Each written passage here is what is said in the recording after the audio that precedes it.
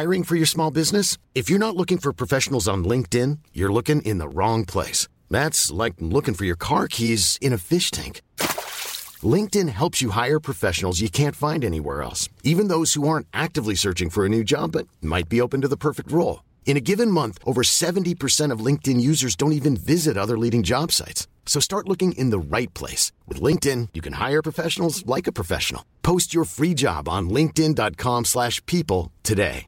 Everyone knows therapy is great for solving problems. But getting therapy has its own problems too. Like finding the right therapist, fitting into their schedule, and of course, the cost. Well, BetterHelp can solve those problems. It's totally online and built around your schedule. It's surprisingly affordable too. Connect with a credentialed therapist by phone, video, or online chat, all from the comfort of your home. Visit BetterHelp.com to learn more and save 10% on your first month. That's BetterHelp, H-E-L-P.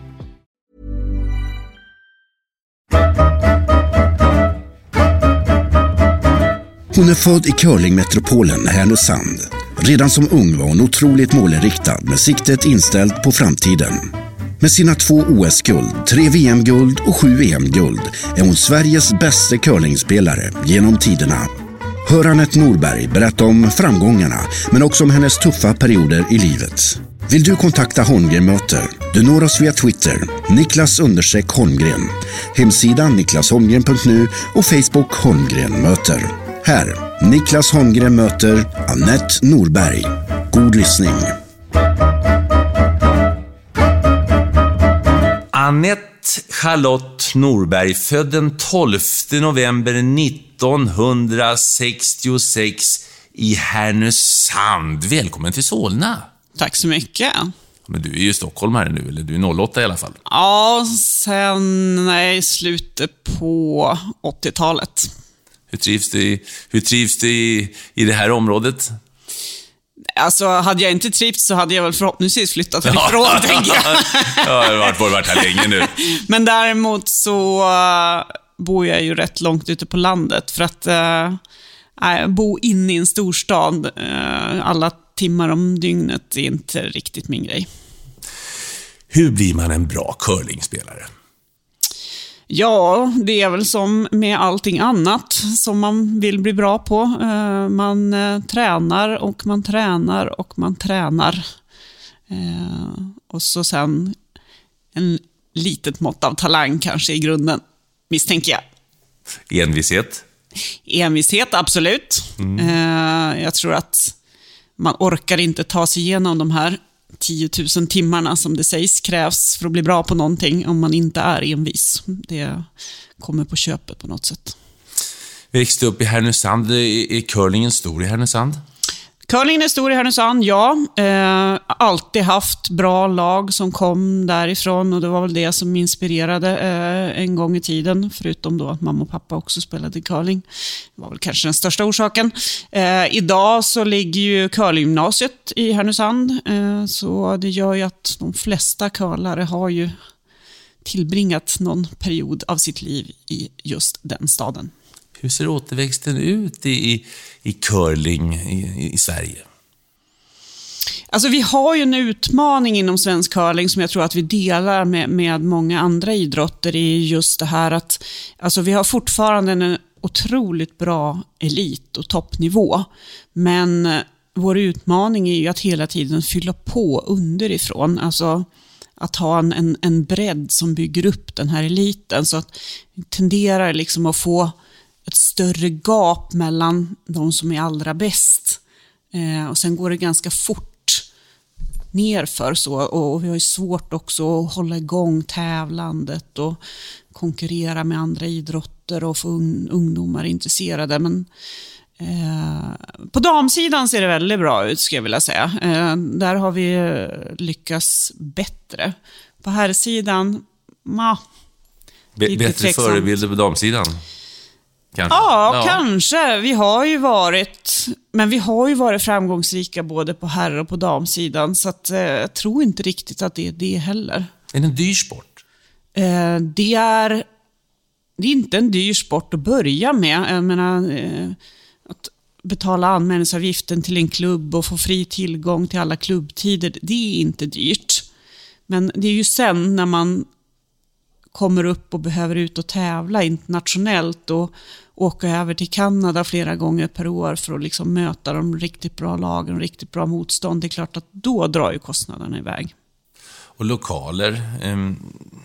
Jag vet, i Stockholm finns det Sundbyberg och Danderyd. Finns det några fler curlinghallar i Stockholmsområdet? Nej, inte i Stockholm, utan det är de 2 hallarna vi har. Och det är väl också en utmaning för oss för att kunna växa. Att precis som golfen så är det ju dyrt att bygga anläggningar. Jag menar, det är dyrt att bygga en golfbana, det är dyrt att bygga en curlinghall. Men för att vi verkligen ska kunna växa så behöver vi ju fler curlinghallar. Mm. Härnösand, curling. Vad var det andra sporter som du gillade? Ja, jag gillade väl egentligen all sorts sport, tror jag. Jag spelade fotboll på hyggligt hög nivå tills jag kom till någon brytpunkt där när jag missade hela försäsongsträningen för fotbollen för att jag åkte runt och halkade omkring på isen. Hur gammal var du då? Ja, vad kan jag ha varit? 16 kanske, 16-17 och jag menar, vi var i final i Tyresö Cup här nere, vilket är ju rätt bra gjort av ett litet... Spelar för Älgarna då eller? Nej, Bornsjöhöjdens IK. Ja. Och vi kvalade ju till näst högsta divisionen.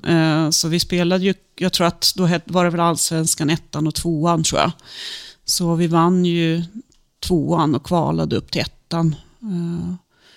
Men förlorade det kvalet då. Så vi var ju hyggligt bra faktiskt. Anette Norberg, vilken position spelade hon på? Jag spelade mittfält. Bollvinnare? Löpstark var jag.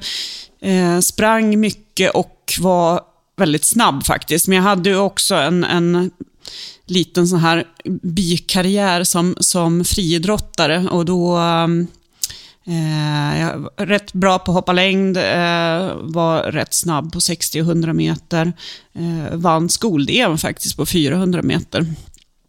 Men tränade ju inte friidrott utan tränade ju fotboll men tränade ju upp min snabbhet och hyfsad ut. Så jag hade kunnat blivit en hyfsad medeldistansare. De försökte faktiskt rekrytera mig just då efter jag hade vunnit det här skol-DM:et på 400 meter. Friidrottsklubben tyckte att jag skulle börja träna friidrott, men jag hoppade aldrig på det tåget. Varför då? Var du nära? Nej, men då höll jag ju på med fotbollen och jag hade curlingen, så att jag menar, någon måtta får det väl vara. Sen har ju skolan alltid varit viktig för mig också, så att jag tyckte väl att jag hade tillräckligt som det var.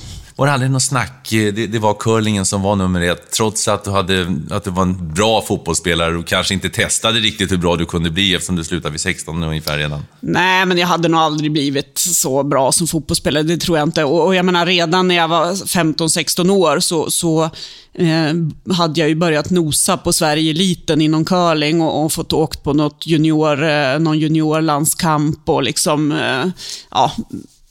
och det är klart att det lockade ju väldigt, väldigt mycket mer att få smak för det och verkligen känna att nej, men det här kan jag verkligen nå världstoppen i den här sporten. Har du haft någon nytta av att du var så pass bra tränad i curlingen? För man tycker att det är ju inte så fysiskt på det sättet om du jämför med ett 400 meters lopp eller springa som central mittfältare i 90 minuter. Absolut, det är jag helt övertygad om att vilket sätt jag har. Curlingen är ju mera fysisk än vad man kanske tror när man tittar på det, och jag tror att alla som har provat förstår att det är jobbigt. No. Alltså dels rent fysiskt att orka utföra alla de här övningarna med god balans och god precision kräver ju såklart styrka. Men sen ska man ju också komma ihåg att en curlingmatch tar 3 timmar. Och vi spelar ju ofta 2 matcher per dag. Så att bara att hålla koncentrationen i 6 timmar, är du inte fysiskt vältränad så då orkar du inte det. Du orkar helt enkelt inte vara koncentrerad och fokuserad under så lång tid. För då får du lägga energi på att orka istället, och då blir det inget bra. Har curlinglandslaget en fystränare? Ja, det varierar ju lite från lag till lag, men Men SOK ställer ju krav på vad man bör uppnå i sin fysprofil. Och vad jag har hört så har ju när testerna gjordes inför Sochi-OS så låg ju framförallt herrarna i topp av alla atleter när det gäller testresultat. Men då är det ju allround resultat, det vill säga det är ju både styrka, spänst, uthållighet och det sammanvägda indexet på det. Så att för att vara i världseliten idag, om du tittar på kanadensarna till exempel, som vann OS i Sochi, så är det rena muskelberg. Det är det? Ja, alltså de har ju, jag tror att båda Behöver de vara stora då? Ja, för att få ut effekt i sopningen. Det är sopningen. Ja, så att du behöver både styrka, du behöver få frekvens och du behöver ha tyngd att lägga på för att få ut den här friktionen, för att få ut mest effekt i sopningen. Och jag tror att vi framöver kommer att se större, alltså curlingspelare. Alltså, framförallt soparna. Man har ju lite olika roller i ett curlinglag, så att som lagkapten och strategisk ansvarig, så det är klart att då har du inte samma behov av att vara vare sig stor eller så stark och vältränad som soparna har. Så att, men jag tror att vi kommer att få se större curlingspelare i framtiden. Ja, jag provade ju med dig här för några veckor sedan och det var alltså det är ju lätt att vara lite för spela lite för långt. Du sopade inte så mycket. Jag sopade väldigt dåligt. Ja, det är det som är det jobbiga. Det är det som är riktigt jobbigt. Ja. Hur mycket, alltså nu kanske dumma frågor sådär, men jag blev lite fascinerad och så. Jag har inte spelat sedan jag var 10 år i friluftsdag i Sundbyberg. Men hur mycket kan sopningen liksom göra? Alltså rent generellt. Förstår jag? Ja, jag förstår absolut. 2 duktiga herrsopare kan nog förlänga. Det är lite varierande på vilken typ av förhållanden det är. Men upp till 3,5 meter ska jag säga. I längd kan de åstadkomma med sopningen. Wow. Vad är det som händer? Att det blir varmt och friktion? Ja, det är ju precis det. Man värmer upp isytan så det bildas en liten vattenyta på den. Och då minskar friktionen mellan stenen och isen. Och då får man den att glida längre. Vem är världens bästa sopare genom tiderna, som du ser det? Jag tror, jag har inte mätt det, men jag tror att det är en kanadensare som heter Ben Hebert. Som du slår upp honom och kollar på hur han ser ut. Han är lika bred som han är lång nästan. Okej. Inte riktigt. Annars när det gäller curling, det var ju dina föräldrar då som introducerade dig till curlingen. Det känns som att det är mycket att det går i generationer, så att säga, i arv, intresset. Stämmer det? Ja, det är det verkligen. Man kan läsa i laguppställningarna på många curlingtävlingar och känna igen efternamn som återkommer. Ja. Så det finns några curlingfamiljer, ja. Sen finns det ju andra också såklart som börjar. Men det är väldigt vanligt, ja. Som familjen Norberg stoltserar med fina triumfer. Ja, det gör vi ju. Jag spelar med syrran, även om hon har gift sig och inte heter Norberg längre. Nej, men det kommer ju från det trädet. Ja. Och mamma och pappa spelade. Mamma var 4 på SM som bäst. Pappa nådde väl inte riktigt till SM-nivå. Han höll väl sig på skiktet under så. Och sen har jag en dotter också nu då, som har börjat spela. Hon heter ju inte heller Norberg då, men fortfarande tillhör samma träd. Och hon spelade junior-VM i fjol. Så. Kanske skönt att slippa heta Norberg, tänker jag. Med en mamma som är så framgångsrik. Jag tittar på många andra idrottare då som har varit framgångsrika och få bära pappa eller mammas efternamn och bli jämförd. Och såklart curlingfamiljen vet ju alla om att det är din dotter, men ändå. Ja, det ligger en hel del i det, men som sagt, det hjälper inte så mycket för vi är för få utövare, så det finns nästan ingen som inte vet att hon är min dotter ändå, så då blir ju effekten lite mindre, eller ingen alls. Hur är hon då? Är hon riktigt lovande? Hon är riktigt lovande, ja. Om man jämför med dig i samma ålder då? Alltså det har hänt så otroligt mycket. Alltså curlingen har utvecklats så fantastiskt sen jag var junior. Så hon är ju absolut otroligt mycket bättre än vad jag var i samma ålder. Men konkurrensen, jag menar, sen vi varit OS-sport 98 så har ju curlingen utvecklats så som alla sporter gör när de blir OS-idrotter. Och materialet, isen, det har hänt otroligt mycket. Therese heter hon. Therese Ja, hon är nu 19. Hur spelar ni mot varandra? Alltså finns det mamma-dotter-konkurrens där? Eller hur funkar det i curlingen? Alltså vi spelar ju faktiskt med varandra. Vi spelar ju elitserien tillsammans och har gjort... Jag tänkte när ni sådär familjemästerskap och det finns så lite sådär... spåra varandra, menar jag. Men alltså det är väl klart att vi tränar tillsammans och vi har ju en liten intern tävling innan elitserien. Innan varje match i elitserien så drar man nämligen om vem som ska få sista sten. Så då gäller det att placera sin sten så bra som möjligt. Och då drar man 2 stenar och då drar hon den ena och så drar jag den andra. Och för varje sån här match då så har vi en match i matchen. Det vill säga den som drar bäst vinner. Och i fjolårets elitserie så vann hon ju faktiskt. Gjorde hon det? Hur kändes det? Det kändes helt okej. Ärligt. Nej, men det var helt alltså det var ju bara roligt för hennes del. Nu har vi spelat halva elitserien i år. Och nu leder jag faktiskt. Jag vet inte om det var med om jag har 1 vinst eller 2 vinster upp i henne. Men å andra sidan så är det ju ett gäng matcher kvar så vi får se. Jag har ju också barn och de skäller ju ofta på mig. Blir ni inte arga på varandra när ni spelar? Är hon på dig? Och vice versa också för den delen. Ja, inte så ofta. Men det har hänt någon gång. För att alltså, det är ju så. Man är ju väldigt...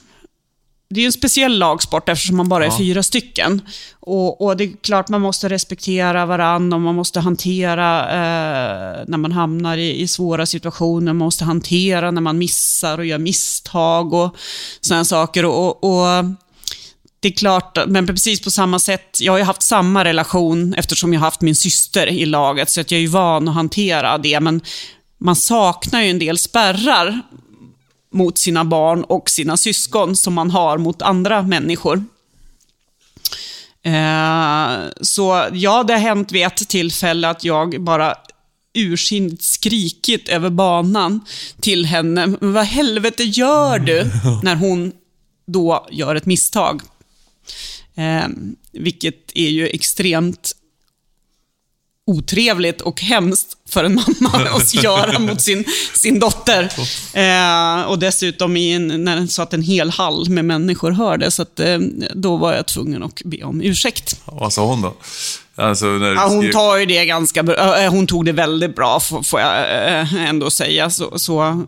Och andra hållet så kan ju hon också på ett sätt som ingen annan skulle göra gentemot mig när vi spelar, komma fram och säga: hör du mamma, nu är du för jävla dålig, nu får du faktiskt fokusera lite på vad vi håller på med.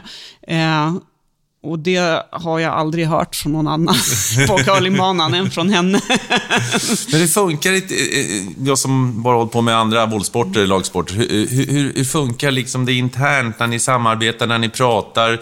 Det är väl inget uttal om att du är chef? Ja, alltså jag är ju chef i den meningen att jag har ju huvudansvaret för att lägga upp strategin och taktiken och så, men alla, det är otroligt viktigt i curling att alla är engagerade, delaktiga, vet vad man håller på med, för det bygger så fantastiskt mycket på att det här samspelet fungerar och att man utan att behöva säga saker vet vad som ska hända.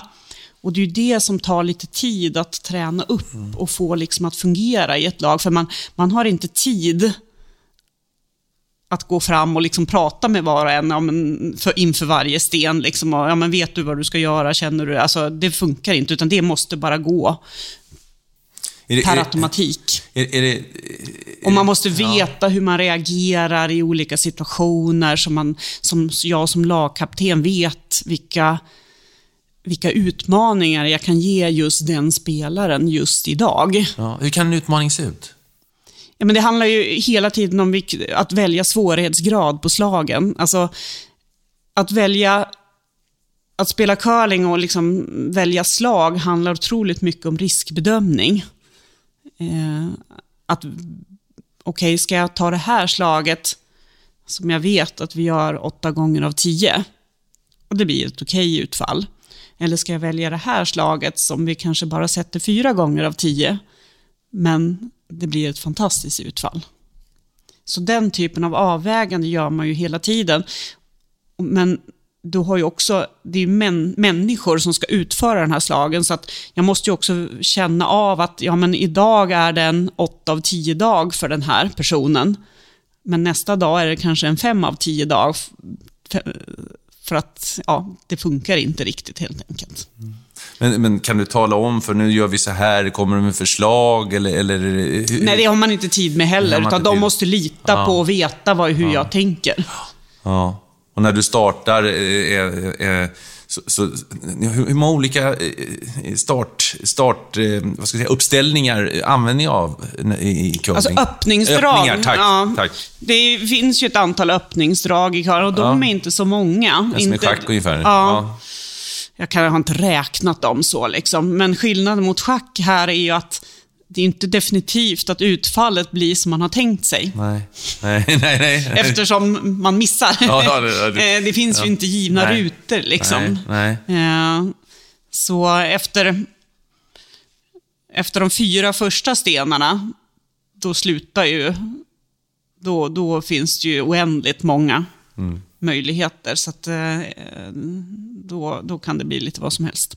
Och i världseliten då, om du skulle titta på dig själv och jämföra med de andra i världseliten, hur pass riskbenägen är du? Det här förändras ju över tid också. Men jag är mer riskbenägen än de flesta andra. Vet det. Har du blivit mer riskbenägen med åren eller vice versa? Jag har blivit mer riskbenägen med åren. Ja. Men början på det här, det var ju helt enkelt ett medvetet val som vi gjorde i laget. För 2002 gick i OS i Salt Lake City. Och vi spelade inte, men vi satt hemma och tittade. Och kunde konstatera att damcurling på världsnivå gick ut på att man väntade på att motståndarna skulle göra misstag. Herrcurling gick ut på att tvinga motståndarna till att göra misstag. Och det här hänger ihop då med att ett högre risktagande. Så vi bestämde oss ju den säsongen för att vi vill spela som herrarna gör. För att dels så verkar det mycket roligare. Det var roligare att titta på. Vi tyckte att det här måste vara roligare att spela på det här sättet. För man pressas ju själv och liksom ökar ju svårighetsgraden. Så då var det ju ett medvetet val att börja ta mera risk. Och det var ju kanske vår största framgångsfaktor till att vi var ju under åren 2005-2006 helt outstanding i världen. Det kommer en helt ny stil helt enkelt. Ja. Sen med åren, vad som har hänt och som också hänger ihop med det här med risktagande, det är ju att när man har vunnit allt så blir man ju inte rädd för att förlora. För man har inget mer att bevisa. Och då är man ju också benägen att ta mera risk. För man bryr sig inte lika mycket av att man eventuellt förlorar lite då och då. Alltså, förstår du hur jag tänker? Du har ett självförtroende. Du har ett självförtroende och du har inget mer att bevisa, utan du vill ta mera risk. Ja. Jag tänkte på det när du pratade om dam och herr här. Nu finns det ju mixklass, det vet jag ju. Du spelar ju med min NHL-producent Vincent Stenberg. Hallå Vincent. Men alltså damer kontra herrar när ni spelar, alltså, för det är ju visst, det är viss mått av fysik är det ju när man sopar och så, men det måste ju ändå kunna bli ganska jämna matcher mellan dam och herrar, kan jag tänka mig, eller har jag fel? Det kan det bli, men skulle du sätta testa världens bästa herrlag mot världens bästa damlag i en bäst av 10-serie, så tror jag inte damerna vinner en enda match. Det är så? Däremot så, nej, det tror jag faktiskt inte. Beror det på sopning eller vad beror det på? Det beror på sopningen. Det beror på att det finns flera herrlag som håller högre kvalitet. Så de utsätts hela tiden för, de tränar mycket mera på att utföra de här svåra slagen. Plus att de har ju mera marginal att jobba med på grund av att de sopar hårdare och bättre. Och det är ju en sport där millimetrar och decimetrar är så otroligt viktigt. Så de här 3,5 metrarna som herrarna klarar av att förlänga, kanske damerna klarar av 2,5. Så 1 meter, det är ju oceaner av mängd när man pratar om millimeter och decimeter precision. Och så sen har herrarna en annan fördel också som är rent fysiskt. Och det är ju när det finns situationer när man behöver kunna spela riktigt hårt. Fördelen med att spela riktigt hårt är att man tar bort en del av isens eventuella inbyggda differenser. För att då spelar du tillräckligt hårt så spelar det ingen roll hur underlaget är riktigt. Och här klarar ju herrarna också av att spela mycket hårdare med precision än vad vi tjejer kan. För att de är mer explosiva, har mera muskelmassa och är starkare helt enkelt. Ja, isen, den är viktigare, eller hur? Isen är enormt viktig. Ja, nu sitter vi och tittar lite sjöis här utanför. Har du spelat på sjöis någon gång? Nej, jag har faktiskt inte gjort det. Det är ju faktiskt en dröm jag har om att få göra det. Det finns ett utomhusmästerskap i Sverige som spelas på naturis uppe i Jämtland varje år. Ja. Och så sen vet jag ju, och det är väl kanske den häftigaste och största drömmen, och det är ju att spela curling utomhus nere i Alperna. I Chamonix vet jag att till exempel de ibland har en curlingbana där som folk brukar roa sig mellan. Eller efter dagens övningar i backen eller när man har en vilodag eller någonting sånt. Så det vore inte så dumt. Du sa inledningsvis att du alltid brytt dig väldigt mycket om skolan. Var du sån här A-barn i plugget? Ja, jag var ju det. Ja. Jag var väldigt konstig när jag växte upp. Alltså. Eller vad ska jag säga? Jag var inte riktigt som alla andra. På vilket sätt då? Vilket har ju sina utmaningar, framförallt när man är uppväxt i en liten stad. Ja. Jag var duktig i skolan. Ja. Gick ut högstadiet med 5,0. Nej, 4,8 hade jag nog, för jag hade 4 i 2 ämnen. Vilka var det? I musik och teckning. Musik och bild. Ja, okej. Då fick du räkna bort det då, va? Ja, precis. Det var precis exakt någonting sånt. Och jag höll på med idrott. Var aldrig ute på fester. Hade inte särskilt många kompisar. Var väldigt introvert. Tyckte om att sitta hemma på mitt rum och plugga och läsa. Till den milda grad att mina föräldrar faktiskt var oroliga och undrade liksom om jag hade det bra. Ja. Men det var ju självvalt liksom. Ja. Otroligt fokuserad var jag. Alltid varit målinriktad. Målinriktad och fokuserad på det jag liksom har bestämt mig för. Och väldigt bestämd. Men är inte det ett karaktärsdrag som är slående för alla som blir extremt duktiga? Ja, kanske. Jag tänker på Björn Borgs garagevägg i Södertälje eller vad det nu är för någonting. Man stänger ute mycket av, och det tror jag i och för sig är rätt. Alltså om man ska verkligen nå till toppen i någonting, oavsett vad det är, så måste man vara villig att betala. Alltså man måste vara villig att offra en hel del saker i livet och välja bort. För du kan inte göra saker som så kallade normala människor gör. För det finns inte utrymme för det. Kan du idag, för nu är du en extrovert tjej och glad och pigg som jag upplever i alla fall när jag har träffat dig. Kan du ibland sakna, jag skulle kanske hängt med lite där, eller... Jag är ingen sån som överhuvudtaget tänker bakåt eller tittar bakåt överhuvudtaget. Så att nej, det gör jag inte. Jag menar, jag tänker väl snarare att okej, jag hade kanske inte stått där jag står idag om jag hade varit annorlunda på den tiden. Nej. Utan jag ser det liksom som en förutsättning mera. Och det var en enorm passion också. Du älskade ju din idrott. Ja, jag älskade skolan också faktiskt. Ja, skolan också, ja. Visst, idag är du, jag är tvungen att slå upp det här, du är alltså aktuarie. Bra där! Ja, och det alltså betyder statistiker, till och med chefsstatistiker är du idag.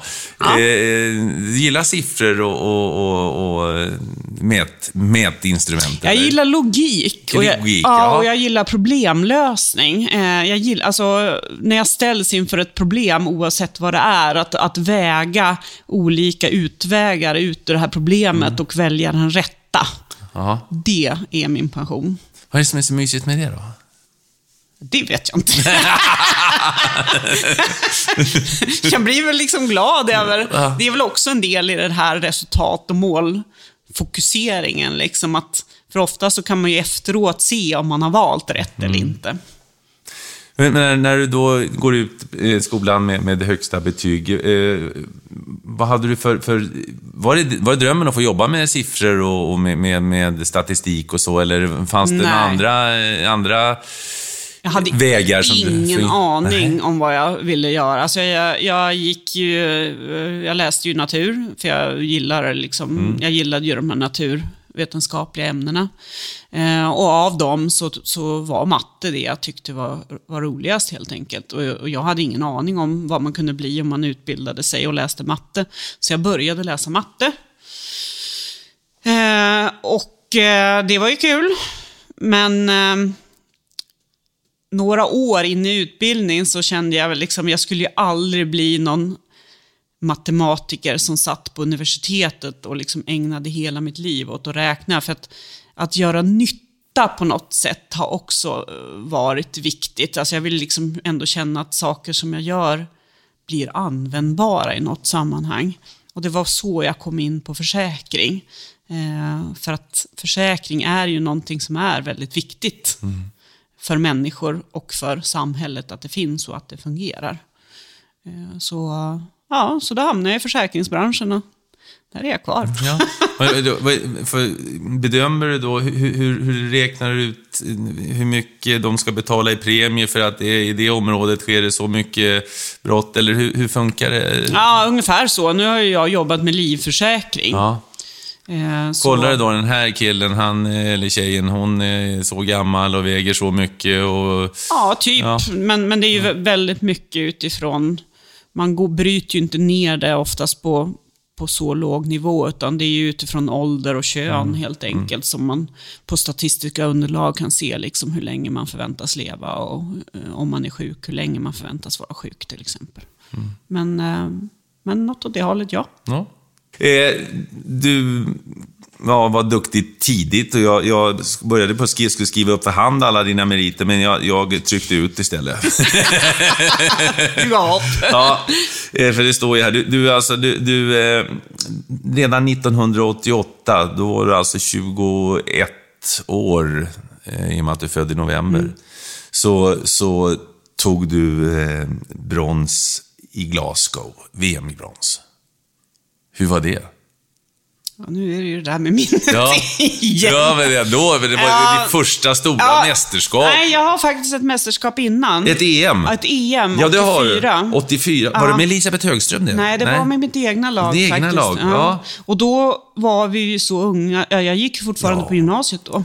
Och du har ett EM-silver också i Oberstdorf 87. Ja. Och ett guld har du också i 88. Ja, 88. Ja. Så att, men i VM var det första medaljen i alla fall. Ja. Men det jag kommer ihåg mest från det där, det är ju faktiskt det första Europamästerskapet och det silvret. Där har jag faktiskt väldigt tydliga minnen av, för det var Det var speciellt. Berätta. För det första så var vi ju så unga så att Svenska Curlingförbundet, vi hade ju vunnit uttagningen. Det var ju därför vi skulle spela. Och Svenska Curlingförbundet var ju övervägde på allvar att inte låta oss åka för att vi var för unga. Hur fick ni igenom det då? Det här har jag ju fått höra efteråt, så att just då var jag väl inte medveten om att det ens diskuterades. Så vi åkte ju ner och spelade och tog oss ju till den här finalen, vilket var ju otroligt överraskande för alla. Och alla på den tiden så fanns det ju inget annat lag som var så unga. Jag menar, vi var ju fortfarande juniorer och vi hade typ 2-3 år kvar som juniorer och spelade ett seniormästerskap. Jag kommer också ihåg för att vi spelade i Morsin och det gick en världscuptävling i längdskidor någonstans i närheten. Men på grund av vädret så blev den inställd, vilket innebar ju att de journalister som fanns då där fick reda på att det pågick ett EM i curling, så de kom ju till oss. Så det gjorde ju helsidesreportage i Expressen om oss, om att vi var så unga, att det gick så bra. Så att jag har ju kvar urklipp på det från den tiden, och vi var ju helt alltså för oss att vara i rikspressen var ju otroligt ändå. Ja, det är klart. Så ja, nej, men det var... Var ni nära att vinna finalen? Och nu kommer jag inte ihåg. Jag tror faktiskt inte det. Nej. Inte vad jag kommer ihåg i alla fall. Det var inte liksom något enstaka misstag som gjorde att vi inte vann. Så, ja, det var vad jag kommer ihåg. Det är ju en enorm... Det är ingen idé att hålla på att dra upp allt det här, för att det är guld och det är silver och det är brons och det är guld och det är... Ja, det är mycket som helst, talent. Ja, jo, jag vet. Jag har jättemånga medaljer hemma. Vad har du någonstans? OS-medaljerna har jag faktiskt framme. Resten ligger i en hög i bokhyllan. Och fram till för något år sedan så låg de i min papperskasse. Men sen tyckte dottern och hennes kille att nu ska vi sortera upp de här och räkna dem och lägga dem i ordning. Så nu har de gjort det. Vad fint gjort. Ja. Men det är klart, OS-guld Turin 2006, OS-guld Vancouver 2010. OS är ju på något sätt, då blir ju curling en jättesport även i Sverige, och det är ju en fantastisk tv-sport också. Jag tycker själv mycket om att följa det hela på tv. Om vi börjar med OS i Turin då, 2006, då ni besegrade Schweiz så småningom i finalen. Berätta om den turneringen. Ja, vad som var 2005-2006 där, som jag var inne på tidigare, var ju att vi var ju ohyggligt överlägsna. Så när vi åkte ner till Turin så visste ju vi att det var ju inget annat lag som hade den nivå eller den kapacitet som vi hade. Det var vårt första OS.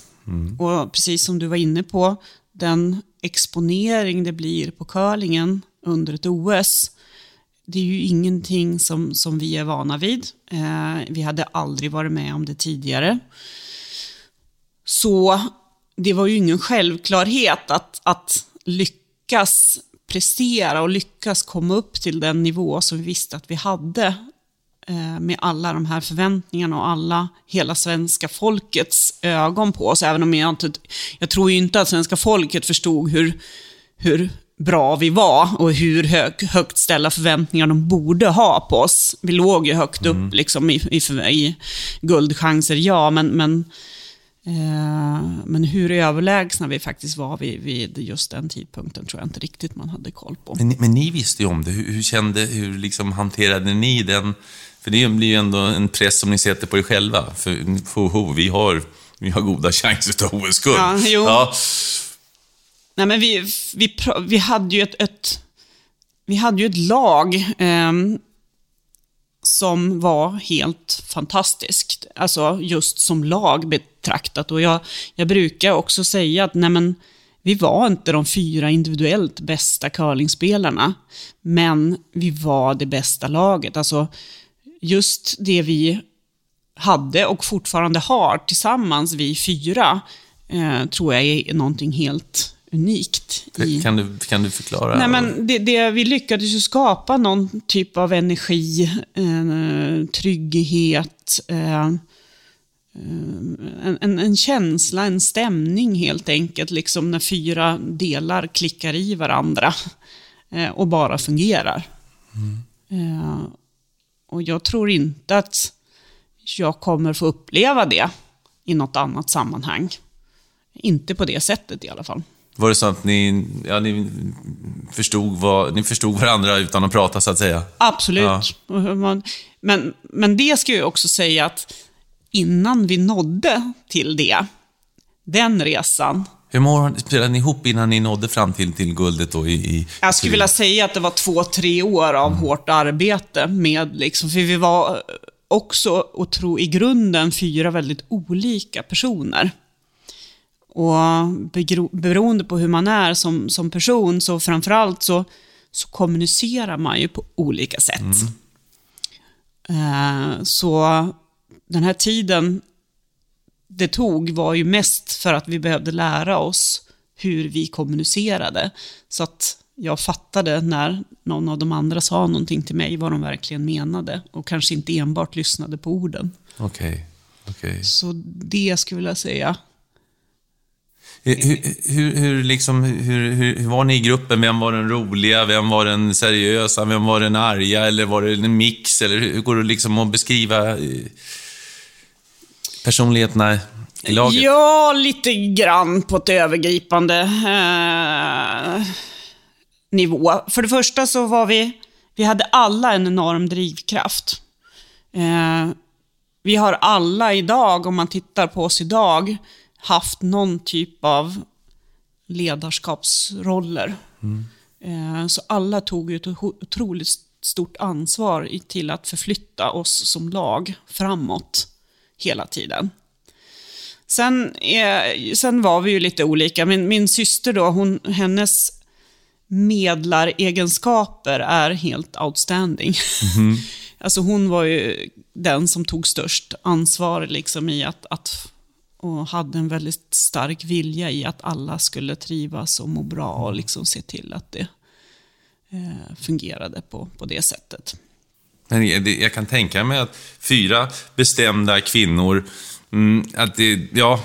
Du kan förstå att det var en utmaning. Ja, jag förstår det. Var mycket gråt och tandagnisslan innan vi liksom hade löst alla konflikter och framförallt lärt oss hur vi skulle hantera de konflikter som uppstod. Och det kan jag ju tycka, alltså där i liksom de sista åren i vår karriär, så var vi, så fort det dök upp någonting som inte fungerade, så hade vi löst det inom en timme. Hur gjorde ni då? Ni visste hur ni skulle kommunicera? Ja, vi visste hur vi skulle prata. Vad var hemligheten? Var det raka puckar eller vad var det som hur? Alltså vi hade ju skapat den här tryggheten och förtroendet för varandra. Och har man det i botten, då löser man alla konflikter. Men det handlar ju otroligt mycket om att kunna prata med varandra på rätt sätt. Ja. Men var det inte så någon gång att någon som sa att nu skiter jag det här. Jag orkar inte. Ja. Alla. Ja. Typ. Ja. Framförallt efter VM i Gävle på hemmaplan 2004. Då var det kärvt. Var det? Vad var det som tjorvade då? Ja, det gick dåligt. Ja. Helt enkelt. Vi tog oss ju inte till slutspel. Nej. Och det var hemmaplan och redan då så vi var ju redan då riktigt, riktigt bra, men klarade ju inte av att få ut det på hemmaplan. Däremot så var ju det en otroligt viktig erfarenhet inför Turin. Att veta alltså, vad det vi gjorde fel inför det mästerskapet. Hur kom ni fram till det då? Alltså för att ni var besvikna, ni var sura på varandra, ni naturligtvis frustrerade över att ni inte fick ut det ni visste att ni hade. inom er. Hur liksom kom ni vidare då? För det är ju lätt att ge upp där och sen nu skiter vi det här. Ja, alltså det handlade ju bara om att ta sig tiden och ansträngningen att sätta sig ner och liksom prata igenom allting och lösa det och ta ett gemensamt beslut om att gå vidare och vad man ska göra annorlunda till nästa gång för att inte hamna där igen. Finns det något sånt här speciellt ögonblick då från då 04 i Gävle fram till Turin där ni kände att nu, där satt den. Nu taggar i. Alltså vi vann ju 5 raka EM-guld där 2001 till 2006. Och det gjorde vi ju liksom på något vis parallellt med den här resan. Jag tror möjligen när vi vann VM första gången 2005, då ramlade nog saker och ting på plats. Och så sen den andra steget när allting verkligen ramlade på plats var ju då OS-guldet i Turin. Ja, för det är ju en annan sak när Kanada är med och inte med. Ja. Det är ju som ishockeyn alltså. Ja, Kanada ska vara med om det ska vara på riktigt. Ja, men så är det ju, absolut. Ja. Så för Kanada är ju, precis som i hockeyn, en otroligt stark curlingnation. Och ännu mera, alltså det är ju ännu större skillnad faktiskt inom curlingen än inom hockeyn. För att vi är 4 500 curlare här i Sverige som tävlar mot 1 miljon curlare i Kanada. Och jag tror inte ens hockeyn har den skillnaden i antalet utövare.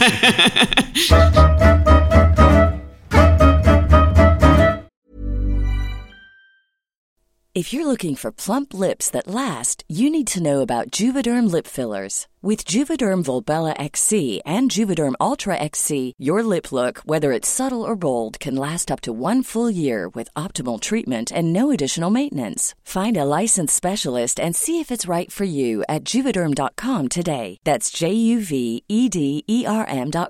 Add fullness to lips in adults over 21 with Juvederm Volbella XC or Juvederm Ultra XC. Do not use if you have severe allergies or a history of severe allergic reactions, or if you're allergic to lidocaine or the proteins used in Juvederm. Tell your doctor if you have a history of scarring or taking medicines that decrease the body's immune response or that can prolong bleeding. Common side effects include injection site redness, swelling, pain, tenderness, firmness, lumps, bumps, bruising, discoloration, or itching. As with all fillers, there's a rare risk of unintentional injection into a blood vessel, which can cause vision abnormalities, blindness, stroke, temporary scabs, or scarring. For full, important safety information, visit Juvederm.com. You should celebrate yourself every day, but some days you should celebrate with jewelry. Whether you want to commemorate an unforgettable moment or just bring some added sparkle to your collection, Blue Nile can offer you expert guidance and a wide assortment of jewelry of the highest quality at the best price.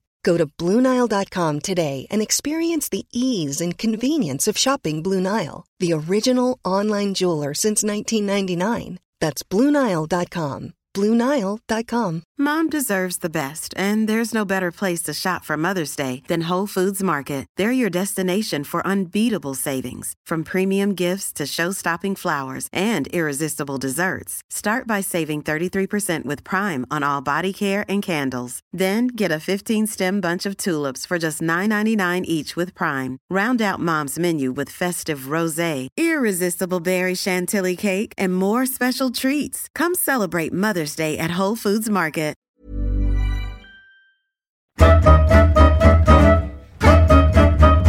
Ja, om vi går tillbaka till då OS i Turin. När kände ni att, för det är ofta så, det här kan gå riktigt, riktigt bra. Alltså, det känner ni kanske inledningen på turneringen, men att wow, tjejer. Fanns det något sånt eller Nej, var det... inte riktigt. Alltså, för det första så är det är mycket små marginaler.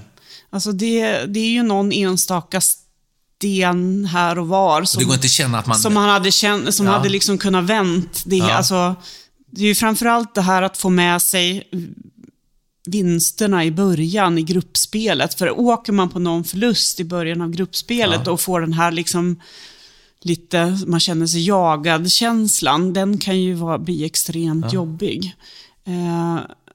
Men där, vi hade ju lite turskicklighet i någon match, kommer jag ihåg där i början. Men annars så tror jag att det är otroligt viktigt att liksom bara ta en. Vi var ju som en maskin lite grann, otroligt duktiga liksom på att ta en sten i taget, en match i taget, liksom inte titta på under gruppspelet på finalen, utan fokus här och nu, det är nästa match. Målsättningen är att ta oss till slutspel. När vi har uppnått det och tagit oss till slutspel, då siktar vi om och liksom siktar mot medalj och mot guld, men hela tiden liksom inte sätta blicken för långt bort. Kan du känna att men nu har vi marginalerna med oss under den här perioden, eller är det från match till match? Match till match. Ja. Skulle jag vilja säga. För det var en väldigt dramatisk, det avgjordes ju absolut i sista... Finalen, ja absolut. Ja, men det är klart att i båda finalerna egentligen har det ju varit så att efter halva matchen så har vi ju haft greppet. Men båda gångerna så har det blivit lite här, och nu håller vi på att vinna liksom, och det har smugit sig in liksom ett litet mått av försiktighet och liksom inte våga fortsätta spela ut, och det har ju gjort att de har kommit i kapp. Men sen har vi liksom lyckas vända ändå och vinna i slutändan, och det är ju också ett otroligt, jag menar, har man tittat på en del idrott så vet man ju att om man haft tappat ledningen, så tror jag att statistiken skulle säga att det är väldigt, väldigt mycket vanligare att man förlorar än att man lyckas vinna tillbaka och vinna efter en sån trend. Ja, det finns ett bra engelskt ord, bounce back ability. Ja, och det var ju vi otroligt bra på. Ja, sista stenen i sista omgången då mot Schweiz 2006, och det blev ju ett liknande scenario mot Kanada då i Vancouver 2010. Men berätta, vad hände efter OS-guld? Då var ni big alltså, när ni hade vunnit där OS-guld. Herrarna vann ju ishockeyguld också dessutom, så att det var ju... Jag var där och såg finalen. Ja. Nej, alltså det var ju såklart en otroligt stor omställning för oss, och bara det här att faktiskt helt plötsligt inte kunna åka till jobbet och gå på stan utan att bli stoppad och att folk kände igen en. Det var ju någonting som hände på 2-3 veckor. Alltså när vi åkte ner till Turin, så jag menar, inte var det någon som stoppade mig på stan, mer än rena idrottsnördar då, men det var ju miljoner svenskar som följde oss.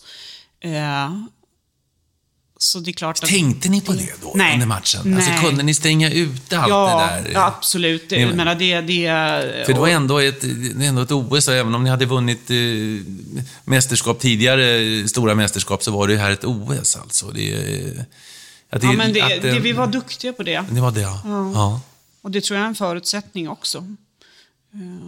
Att man inte går omkring och tänker på sånt. Nej, nu tittar alla hemma. Nu sitter alla i Härnösand och tittar nu.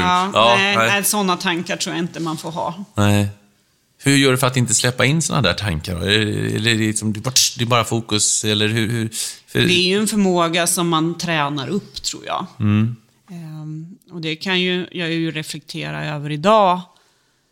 Nu då är ju, jag menar, även under den, jag menar, nu tränar jag ju, tävlar på hög nivå igen, men jag hade ju några år när jag inte gjorde det. Och jag kan ju förundras över att de tävlingar jag spelade under den perioden, så gick jag ju på en gång tillbaks in i den här bubblan, alltså den mentala bubblan. Och i den mentala bubblan, där fattade ju inte min hjärna att jag inte tränade och tävlade på hög nivå igen. Så där gjorde ju, alltså, det gjorde ju att jag kunde spela på väldigt hög nivå ändå. Ja. På något sätt. Ja. Och det känner jag ju nu också. Just den här förmågan jag har tränat upp genom åren att gå in i den här bubblan och prestera. Känner du dig trygg när du går in i den där bubblan? Nu är jag här. Nu är det bara detta som gäller. Nej, alltså det är ju mer ett tillstånd. Ja. Grejen med det där tillståndet är ju faktiskt att man inte tänker. Nej. Men alltså, det är ju inga sorters tankar, utan det är bara att man gör. Ja. Men hur kommer det? Bestämmer du, nej, nu är det dags, nu är det... Nej, det kommer automatiskt. Det är inte så att du sätter på av en strömbrytare? Nej. Men när du vaknar på morgonen inför en stor curlingdag, viktig curlingdag, alltså hur börjar det? Match idag. Ja, mer eller mindre liksom. Tänker du, nu ska jag äta så här, nu ska jag göra så här? Nej, jag tänker inte. Jag bara gör. Du bara gör. Det är det som är... Tänka så lite som möjligt. Ja. Så det är just det här. Det är ju ett väldigt skönt tillstånd att vara i. Du behöver bara tänka på bara. Men det är curling. Ja, men det är liksom... Och det som är det magiska med att vara i det här, det är att man vet inte riktigt hur det går till. Man vet bara att kroppen gör en massa saker så som man vill att kroppen ska göra, men man vet inte, alltså jag är ju, och det här kan du säkert prata med Vincent om då. Så att när det kommer till de här viktiga dagarna och viktiga matcherna, då är jag ju liksom bättre. Då får jag ju liksom ihop alla delar.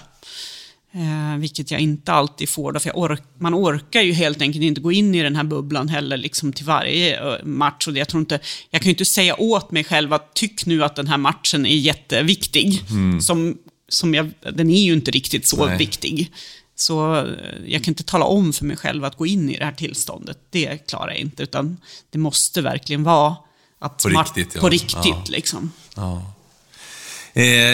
Sen trummade du då på efter det här 20 år. Då var det var ju vi är bäst i världen curling. Ja.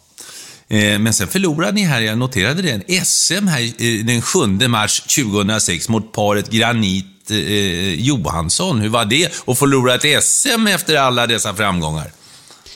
Det var ju inte så himla konstigt. Det var inte det? Nej. Alltså det här SM gick ju typ 1,5 vecka efter vi kom hem från Turin. Okay. Med all den här uppståndelsen och det här omvälvande som vi hade varit med om.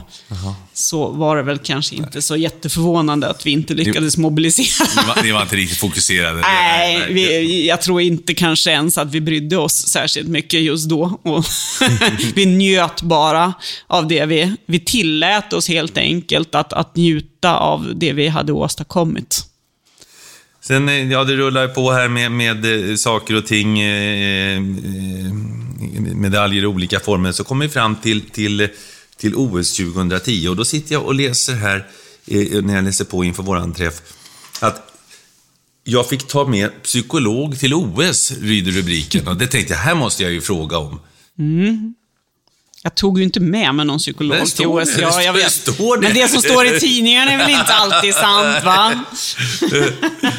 Nej, berätta, vad var bakgrunden till den där rubriken då? Bakgrunden till den rubriken var att jag hade separerat något år tidigare, 2008, från långvarigt förhållande från pappan till mina barn. Ja, du träffade honom när du var 16 år, va? Ja, precis. Och det här var ju då 25 år senare nästan. Ja.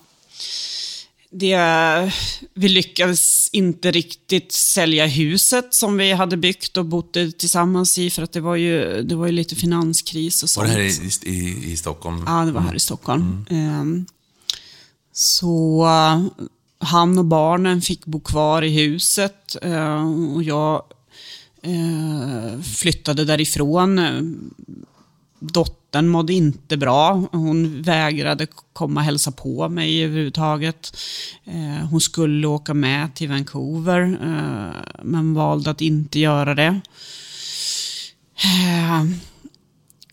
Och det här var ju otroligt tuff period, och på något sätt när det började dra ihop sig till OS och jag började inse liksom att ställa sig i den utsatta situationen när alla förväntar sig att man ska försvara det här OS-guldet, jag ska fungera ihop med mitt lag, vi ska prestera, och då kände jag att nej, men jag orkar inte utsätta mig för det här.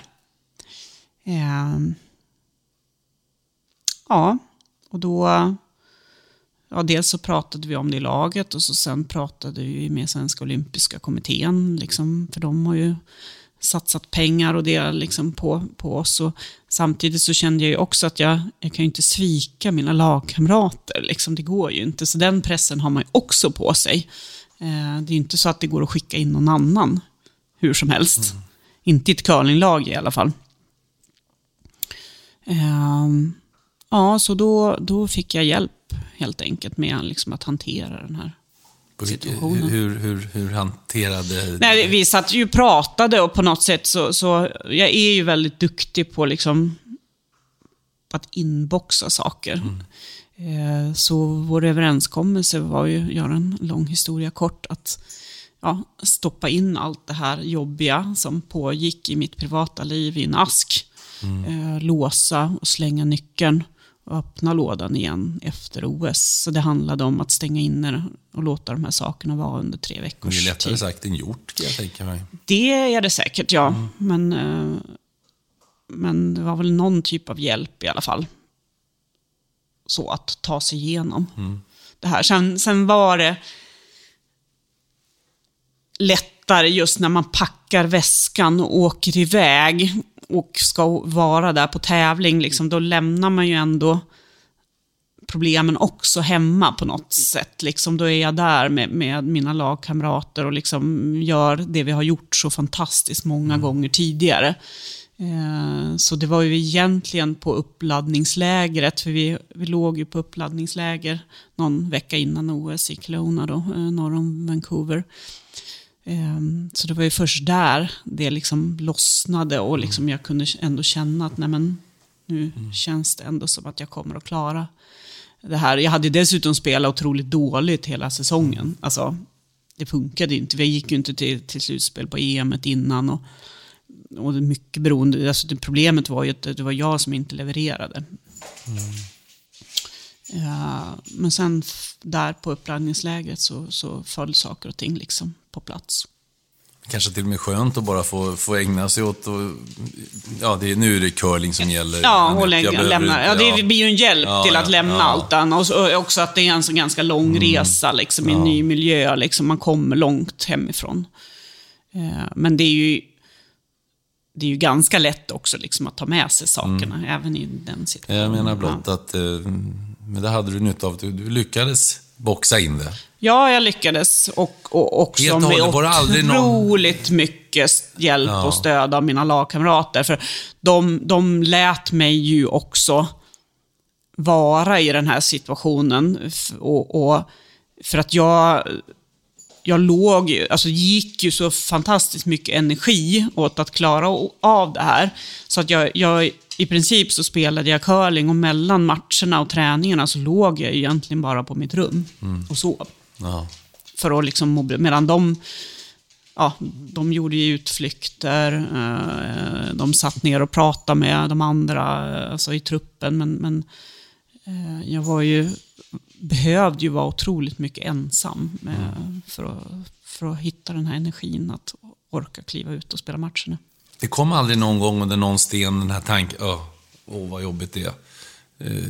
Nej, inte som jag kommer ihåg det. Nej. Du är ju en himla förmåga bra att kunna liksom det hade ju inte gjort någon nytta om du hade börjat tänka på det. Nej. Hade ju inte hjälpt någon eller något. Nej. Men det är som sagt, det är lättare sagt än gjort. Ja. Och det gick ju bra. Ja, det gjorde ju det. Fram, och det var ju den här sista stenen här mot Kanada när Cheryl Bernard vacklade. Ja, inte bara en gång utan 2 gånger vacklade hon dessutom. Hur var det att stå och titta på det då? Alltså, hur kan du återkalla känslan? Alltså, när hon satte sista stenen i skiljeomgången, då var vi ju så säkra på att hon skulle göra det. Så att då sa vi att vi har gjort det fantastiskt bra som under de här förutsättningarna tagit oss till final och vinner ett silver. Ja. Så det var ju så vi sa innan den stenen. Ja. Och var ju ändå otroligt nöjda med det vi hade åstadkommit. Ja. Och sen berätta när ni insåg att det här kommer bli guld. Ja, det går ju inte riktigt att beskriva den känslan. Sen är det ju man lider ju, man har ju varit med om det själv så många gånger, så att vinna för att någon annan missar, det är ju lite blandade känslor. Det är klart att man blir överlycklig över att ha vunnit, men någonstans inom en så känner man ju också någon typ av förståelse för den som har gjort. Det var ju faktiskt ett ganska grovt misstag hon gjorde. Men det gäller ju att hantera pressen. Kanada, absolut. hemma OS. Ja. Nej, men så är det sista ju. stenen, det ska bara sättas dit. Ja, nej, men så är det ju. Ja. Självklart. Hur var känslan då efteråt? När du hade stålsatt dig, för det var det du gjorde, för att försöka försvara ett OS-guld. Och mår så jäkla pyton bara några veckor innan, så att du har inte nästan lust att vara med. Och sen få stå där som olympisk mästare igen. Alltså, ja. Nej, men det är klart att det var helt fantastiskt. Men det var ju samma sak där. Jag var ju hyggligt trött. Men jag menar, vi var ju på efterfest där och skulle fira guldet, och vi träffade våra anhöriga som var med. Vi var på någon efterfest där, och Vetchkin köpte en Magnum flaska champagne för att han tyckte att vi var värda det, för att vi hade vunnit, och de andra åkte ju vidare sen med de här hockeykillarna, och Niklas Bäckström var där, och de hade ju åkt ut Sverige dessvärre i Vancouver, men några av dem hängde kvar, och det var ju lite andra hockey.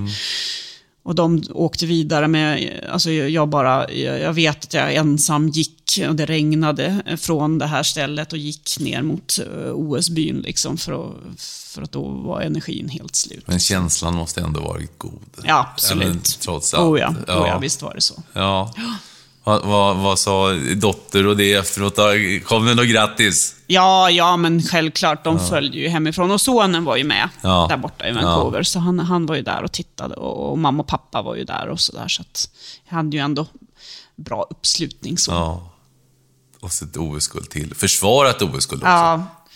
Och det som var ju också, även om vi inte hade uttalat det, så visste ju vi att det här var det sista vi gjorde. Ni hade inte sagt... Inte sagt det rätt ut, men eftersom vi kände varandra så väl, så vi visste nog allihopa så, att åtminstone inte vi fyra skulle fortsätta. Och det var ju också såklart, jag menar, vi hade ju upplevt så mycket och tillbringat så mycket tid tillsammans under så lång tid, så det är klart att det ligger ju en liten sorg i det också. Ja. Det är ju ett uppbrott liksom. Ja, du kände att det var en skilsmässa där också. Ja, men så, 2 stycken på kort tid. Ja. Nej, men visst, så var det ju. Även om de finns ju alltid kvar på ett sätt liksom. Men man tillbringar ju inte den typen av tid tillsammans som vi gjorde under de här åren. Ni ringer och pratar med varandra ofta, håller kontakten och sådär, eller? Inte så mycket ringer och pratar, men vi träffas ju då och då liksom. Det är ju så med riktiga vänner, behöver man inte ringa och prata för att veta att de är kvar. Ja, jag vet. Utan man ringer när det verkligen är någonting. Du ringer inte och liksom. talar om att det är bra väder på Ekerö idag. Nej, inte riktigt den typ av kontakt. Det var ju en smäll som du reste ifrån, och sen så kom det ytterligare en grej för 3 år sedan. Då du fick du fick besked om att du hade cancer. Ja. Ja, jag har ett urklipp här. Ja. Det är 3,5 år sedan. 3,5 år sedan nu. Ja, berätta, du upptäckte du har varit med och samlat in pengar i en kokbok, för du är duktig på att göra mat, har jag läst. Och det vet jag sjutton. Ja, du är bra på kåldolmar, går ryktet. Ja. Det är jag i och för sig så. Ja. Jag hade ju framförallt varit med i Let's Dance den våren. Var ju det också. Så det var väl precis avslutat då. Så, men sen kände jag ju det här då, att det var någonting som var fel. Ja, knöl i bröstet. Ja. Precis. Och så åkte du in till Södersjukhuset. Ja. Och du skriver att det står här att jag fick panik. Jag väckte min särbo Kenneth och bad dem också känna, och därefter åkte vi utan att äta frukost in till Södersjukhuset. Ja, men så var det. Berätta om den resan in där. Ja, vad ska man säga? Det var ju precis så. Det går inte riktigt att återge. Jag tror att man behöver ju ha varit med om det för att förstå det. Jag tror inte jag kan sätta ord på det. Det är ju bara liksom ett totalt mörker och totalt tomhet, total panik egentligen. Jag läste någonstans att du fick äta sömntabletter och lugnande för att du var Ja, under en period var det så. Inte så lång var ju den i alla fall ändå. Så att, men ja, det behövde jag. Peppa har inte varit med om det själv. Vi är ju årskamrater du och jag. Men jag kan ju försöka föreställa mig rädslan i alla fall. Alltså, Ja, det är klart. Det är en rädsla som inte riktigt går att jämföra med. Och jag tror också för mig var det ju utmaningen i att inte ha kontroll. Nej. Att det här var någon, alltså med min bakgrund som att kunna påverka, att driva saker dit jag vill, att jobba mot någonting, och här var det någonting som jag inte hade kontroll över och som jag kände att nej, men jag kan faktiskt inte påverka. Och det var tungt, det var jobbigt. Hur gjorde du för att ändå lyckas släppa kontrollen? Ja, man måste ju bara ta sig igenom det. Alltså man har ju inget val, det är ju det som är grejen. Nej. Så jag vet inte om jag gjorde något speciellt egentligen, utan det var väl det här att ta en dag i taget. Ja. Och framförallt just det här, när man har faktiskt inget val än att ta sig igenom det. Hur gick liksom dina tankar under den här perioden? Alltså hela ens värld, alla tankar från det att man vaknar på morgonen till man somnar på kvällen rör sig ju runt det här. Ja. Och så fick du gå på strålningar och behandlingar. Ja, ditt vackra blonda hår här, det här fina som vi har bild på här. Det här är faktiskt peruk. Är det det? Japp. Är det peruk på den här bilden? Japp. Ja, det var i alla fall vackert. Svartvit bild, så jag skylla på det. Ja, men ändå. De gör ju fantastiskt bra sådana grejer nu. Och grejen var ju det att jag valde ju att inte gå ut och berätta om det. Nej. Och det var ju i princip ingen som såg det. Nej. Varför valde du att inte göra det? Jag kände att jag hade nog med att hantera, så att nej men det vet jag egentligen. Alltså jag orkade, alltså mitt sätt att tackla det här var ungefär samma sätt som att göra det inför Vancouver. Det vill säga att det i så stor utsträckning som det gick att faktiskt boxa in det. Ja.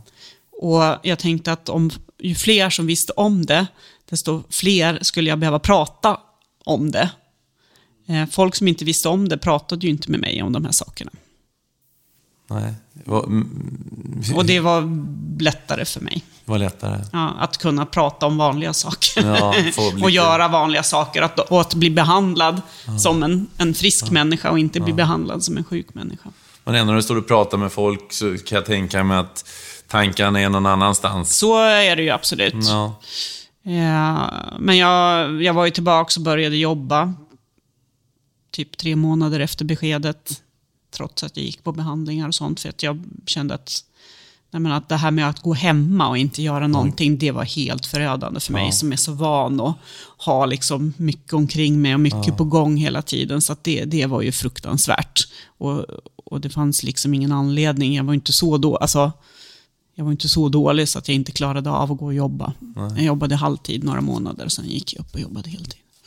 Och jag spelade ju curling, fortsatte ju. Jag spelade ju ett SM mitt under strålbehandlingen till exempel.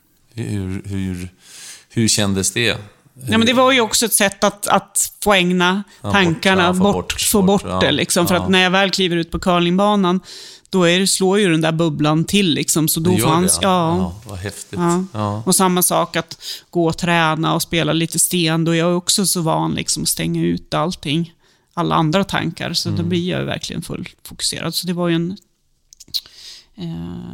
lättnad eller avkoppling i sig.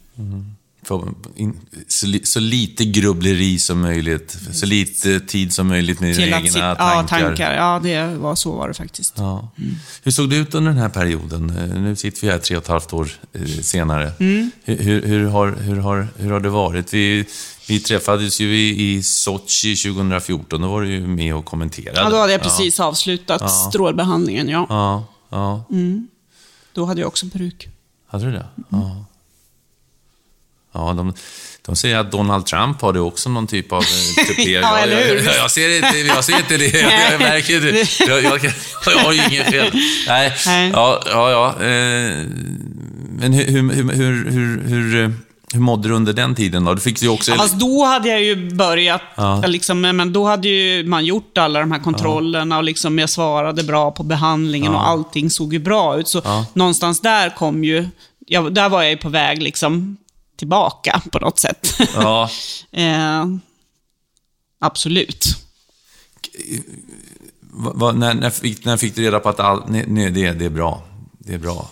Nej, men det är ju en alltså, jag menar, jag är ju inte fri, alltså, jag går ju på kontroller fortfarande liksom, så att men det gör väl alla kvinnor, gör de inte? Ja, fast har man går ju på lite tätare kontroller liksom, och så, och lite mer noggranna kontroller liksom.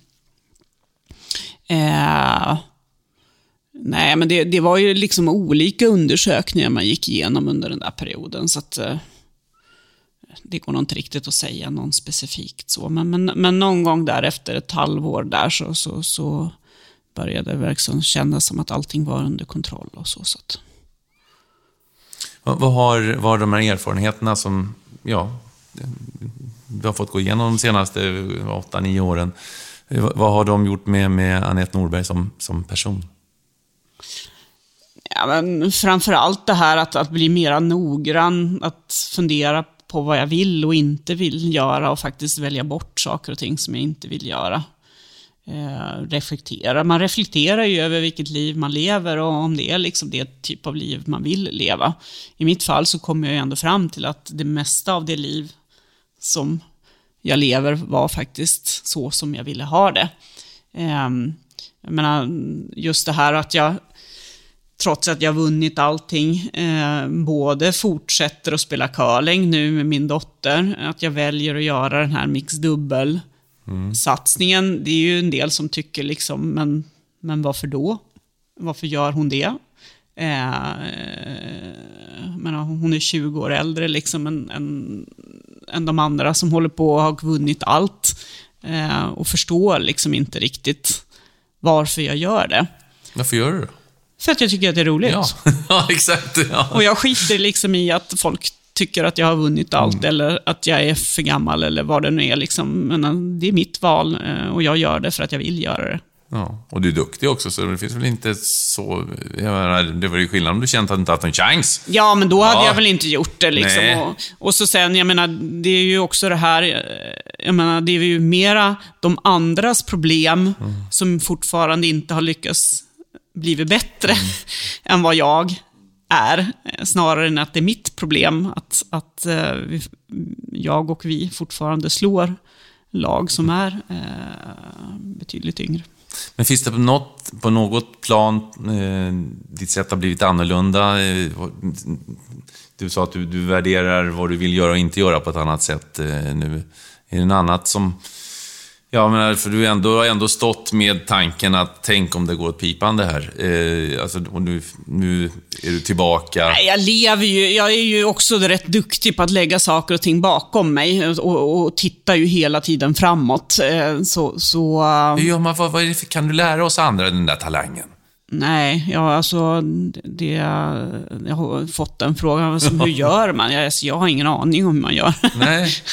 Inte så att jag kan lära ut det eller beskriva det för någon annan, det kan jag faktiskt inte. Är det att du går in för det du håller på med just då med så mycket kraft som möjligt? Jag har gått hos en terapeut som har hjälpt mig, eller mer en samtalsstöd eller vad man ska säga. Och hon sa det att hon har aldrig stött på någon som är så otroligt duktig på 2 saker. Det ena att lägga fokus på saker och ting som är viktiga och inte lägga något fokus och energi på mindre viktiga saker. Och dessutom, det är ungefär samma sak. Jag är otroligt duktig, enligt henne då, på att lägga fokus och energi på saker och ting som jag kan påverka. Men saker och ting som jag inte kan påverka, det låter jag vara. För det är ingen idé. Nej, det är ju ingen idé. Nej. Men det är ganska många människor som lägger rätt mycket tid och energi på saker och ting som de ändå inte kan göra någonting åt. Nej, vi kan ju inte göra någonting åt vädret till exempel. Nej. Vi kan inte göra någonting åt Donald Trump heller. Nej, vi är maktlösa inför andra människor. Ja, det är vi. Ja, det är sant. Ja, intressant. Verkligen. Och det är kanske den förmågan också som har gjort att det har varit och är förhoppningsvis framgent också med dina satsningar så framgångsrikt, tror du inte det? Att du har den, att du har, för att det sitter ju, det vittnar ju alla om i alla idrotter, Anette, att det är här uppe. Alltså träna kan vi alla göra. Springa eller gå mängdträning och allt vad det nu är för någonting. Men att vara, och du säger ju själv här också att det är när de stora matcherna kommer, då blir det extra, och det kanske är med att du har varit med ett tag nu också, men ändå att... Jag ska också säga att det har inte alltid varit så. Nej. Det är ju också någonting som jag har tränat på och lärt mig och blivit bra på. Ja. Men ändå, att kunna fokusera på vad som är viktigt. Hur vet du vad som är viktigt och inte viktigt då? Ja, det vet jag inte. Men det är väl också någonting som man lär sig med erfarenhet, tänker jag. Och sen handlar det ju om, jag menar, vad som är viktigt för mig är ju inte säkert att det är viktigt för dig. Så det är ju också att vara trygg i mig själv och veta vad jag själv vill. För att kunna avgöra det. För vet man inte det, då alltså, har man inte den tryggheten och självkänslan, då har man ju också svårare att avgöra. Vad är viktigt för Anette Norberg så här i början av 2017? Det allra viktigaste är ju att må bra och ha roligt. Sen är det bara frågan om vad gör man då för att må bra och ha roligt. Ja, har du något vad är ditt recept? Nej, men alltså, jag gör ju saker som jag tycker är kul. Jag menar, vi har fantastiskt roligt att spela curling och spela med Vincent och hjälpa min dotter att spela curling. Men jag tycker ju så många saker är roligt. Det är ju därför jag gör en massa saker. Vad gör du mer än att spela curling? Jag sitter i styrelsen i Svenska Olympiska kommittén till exempel. Vi kunde inte träffas förra måndagen för då var du upptagen i SOK. Ja, precis. Och håller ju på nu och se om vi kan få ett OS till Stockholm 2026. Jag sitter i styrelsen i Svenska curlingförbundet för att kunna liksom vara med och påverka utvecklingen av svensk curling. Jag har ett fantastiskt roligt jobb. Jobbar idag på Euroaccident som är ett bolag som vi har stora ambitioner och det går bra och liksom vara med där och hjälpa och driva och utvecklingen framåt. Det tycker jag är jättekul. Så om du märker det så finns det en tråd i det här att kunna vara med och påverka och göra skillnad på olika sätt. Det är viktigt för mig. Jag är ute och föreläser. Ja, det skulle just komma det, Anette. Kan man ju få hyra. Och då vet jag att du föreläser till exempel om konsten att kunna kombinera en civil karriär, familj och elitidrott. Ja, bland annat. Men sen också såklart mycket om det här vad som krävs för att nå mål och bygga, framförallt då bygga de här lagen. För att jag har ju någon typ av ledare var jag ju i vårt lag, men jag har ju också jobbat under väldigt, väldigt många år som chef och ledare även civilt. Så jag har inte bara suttit och räknat. Under några års tid så jobbar jag ju faktiskt bara med ledarskap. För då hade jag ju ansvar över en avdelning på 50 personer och då gör man ju ingenting annat än att ägna sig åt ledarskapet. Så ledarskap är ju någonting som, och bygga människor är ju också någonting som intresserar mig mycket och som jag också pratar en del om då. Finns det några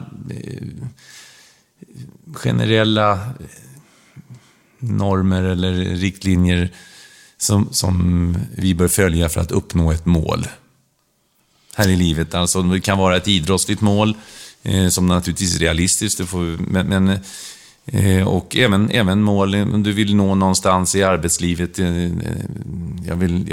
Jag vill ha nå den, eller men jag önskar att kunna få den posten eller nå dit.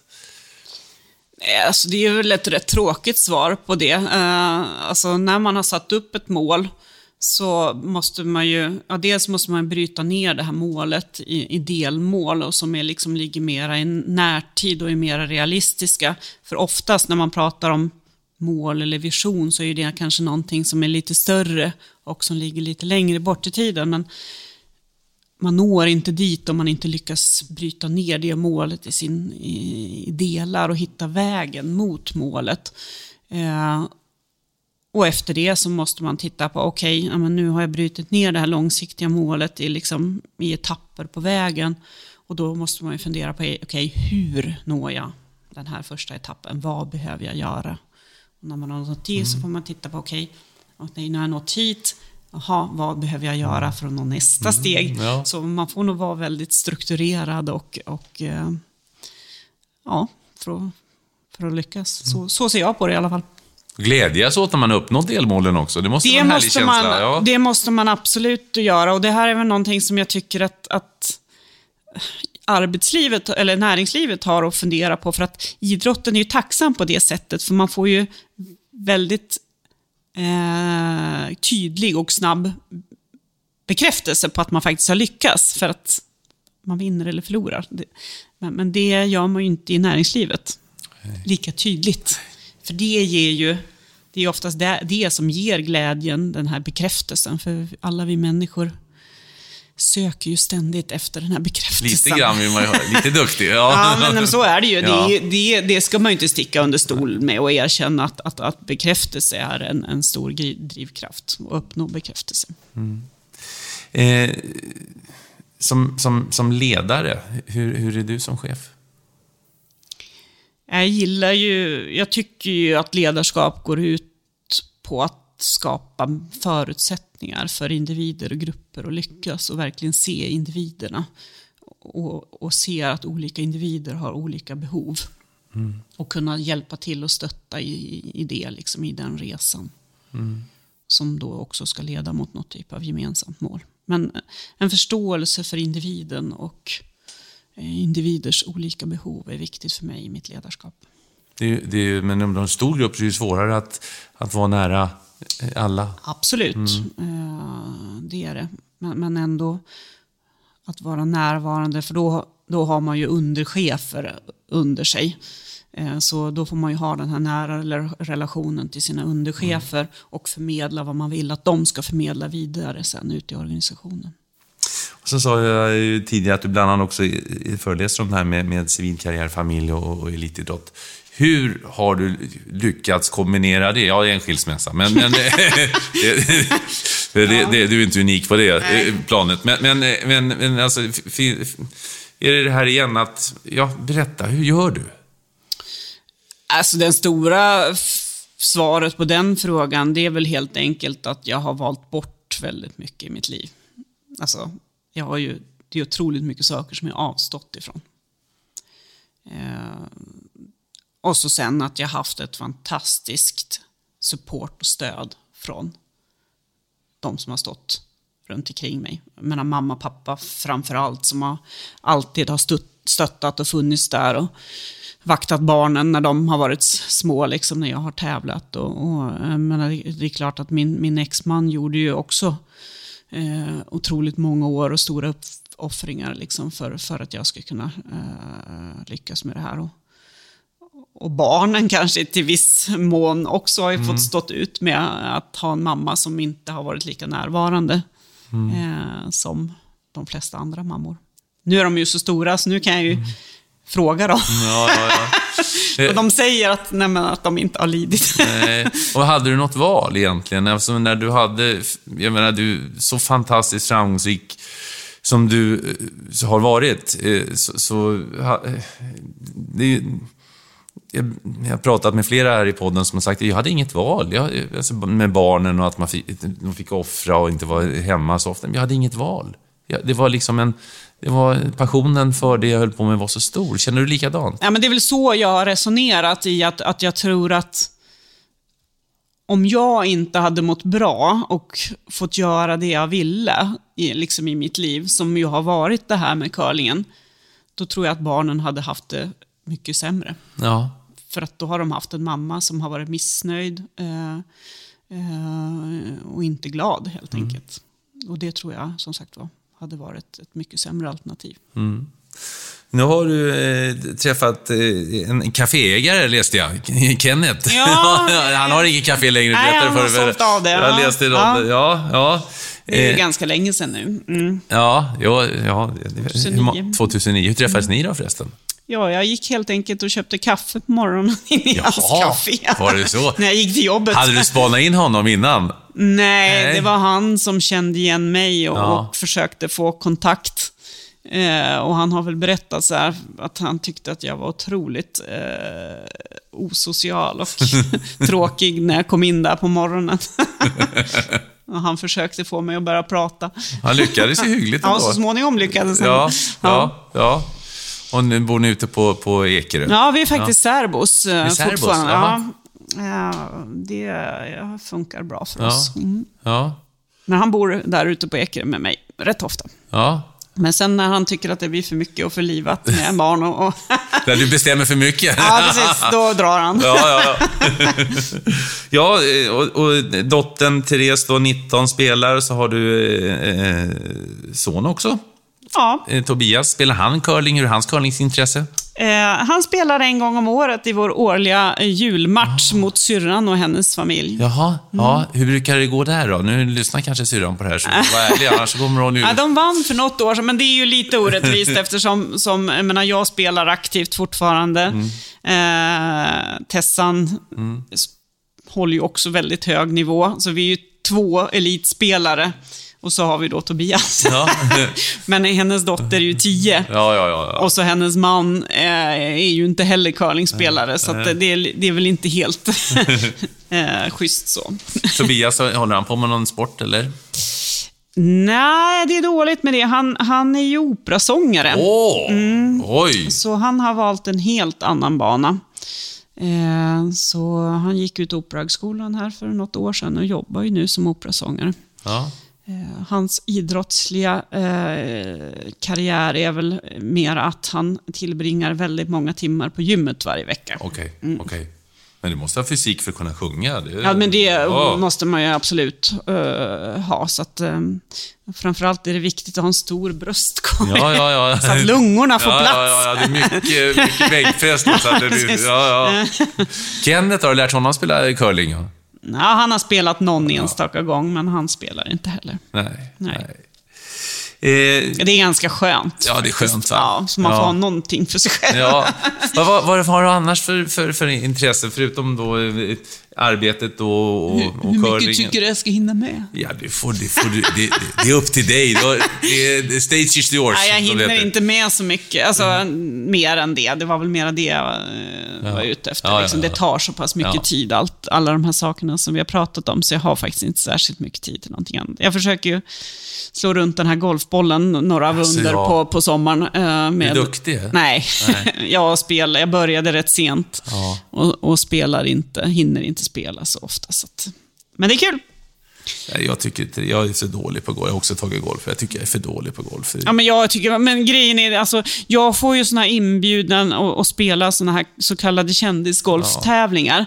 Så att jag åker dit, är profil. Det är liksom inte golfandet som är det viktiga, utan det är det här sociala. Man träffar roliga människor som tycker att oavsett om jag är en dålig golfspelare, så tycker de är jätteroligt att gå där på banan med mig och småprata liksom. Och så spelar man oftast lagspel, och då räcker det liksom att man får till något bra slag då och då för att bidra till laget och så att, alltså om man får spela på de finaste golfbanorna fast man är dålig och sådär, så den biten är faktiskt väldigt kul.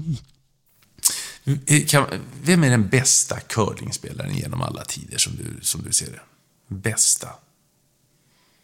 Hur inte definierar man det? Jag vet inte, sådana som du, alltså, det är framförallt det är ju skippern som jag är, alltså, det är ju det som jag är. Ja, man har ju olika kvaliteter, så är det ju. Ja. Så det är jättesvårt att säga. Ja, du får inte nämna dig själv alltså, men för någon annan. Men jag har ju ingen riktig idol. Har du inte några förebilder heller? Jag är jättedålig på det. Ja, nej. Inte på här sidan heller. Du har tittat på hur de spelar, men inte nej, så att inte någon som jag känner sådär, wow, nej. Har du några förebilder?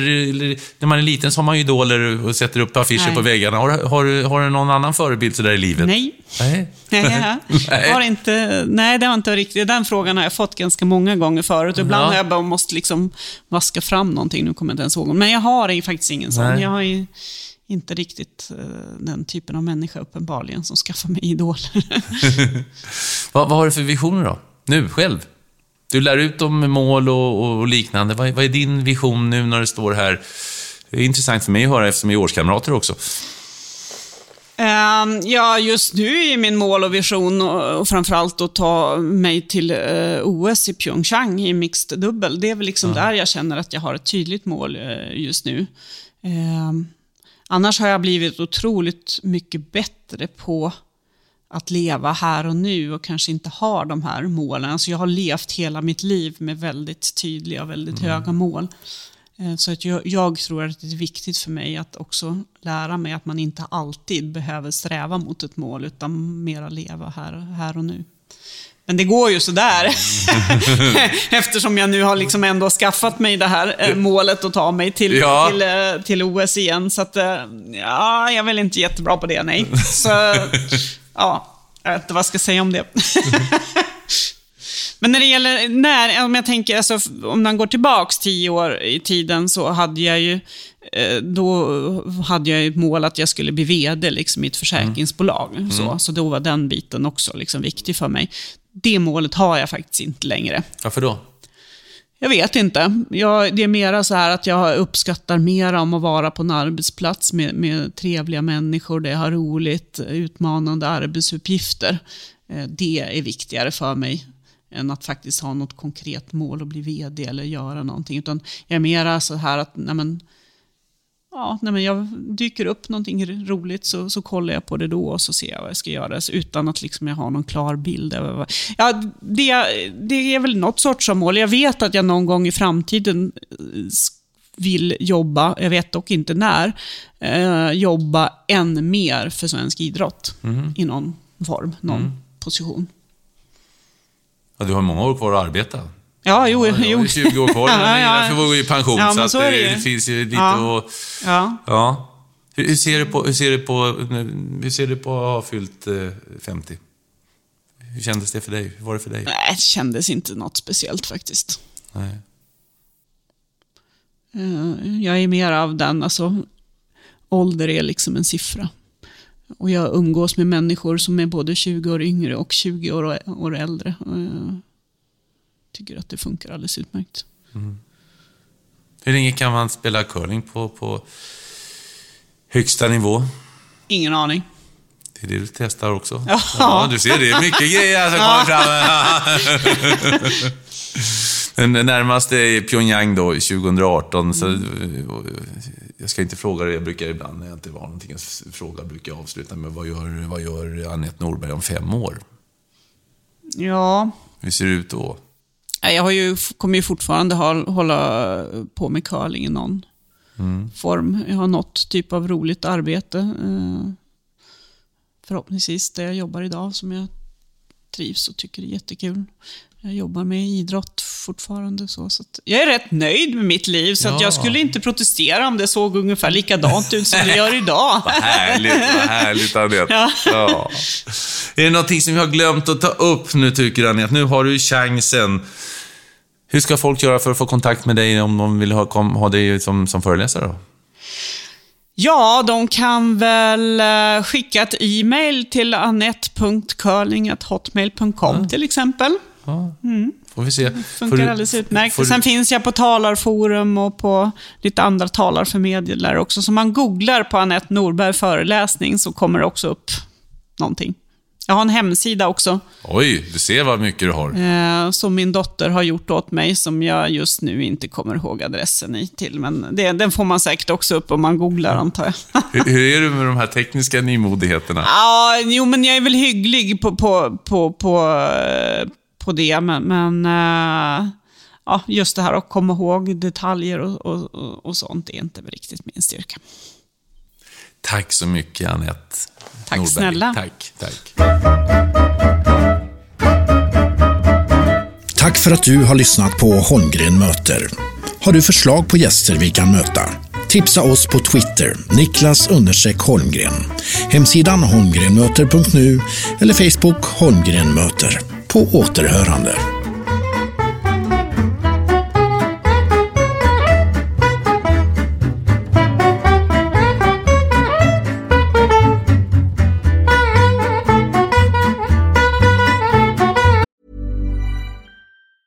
Mom deserves the best, and there's no better place to shop for Mother's Day than Whole Foods Market. They're your destination for unbeatable savings, from premium gifts to show-stopping flowers and irresistible desserts. Start by saving 33% with Prime on all body care and candles. Then get a 15-stem bunch of tulips for just $9.99 each with Prime. Round out Mom's menu with festive rosé, irresistible berry chantilly cake, and more special treats. Come celebrate Mother's Day at Whole Foods Market.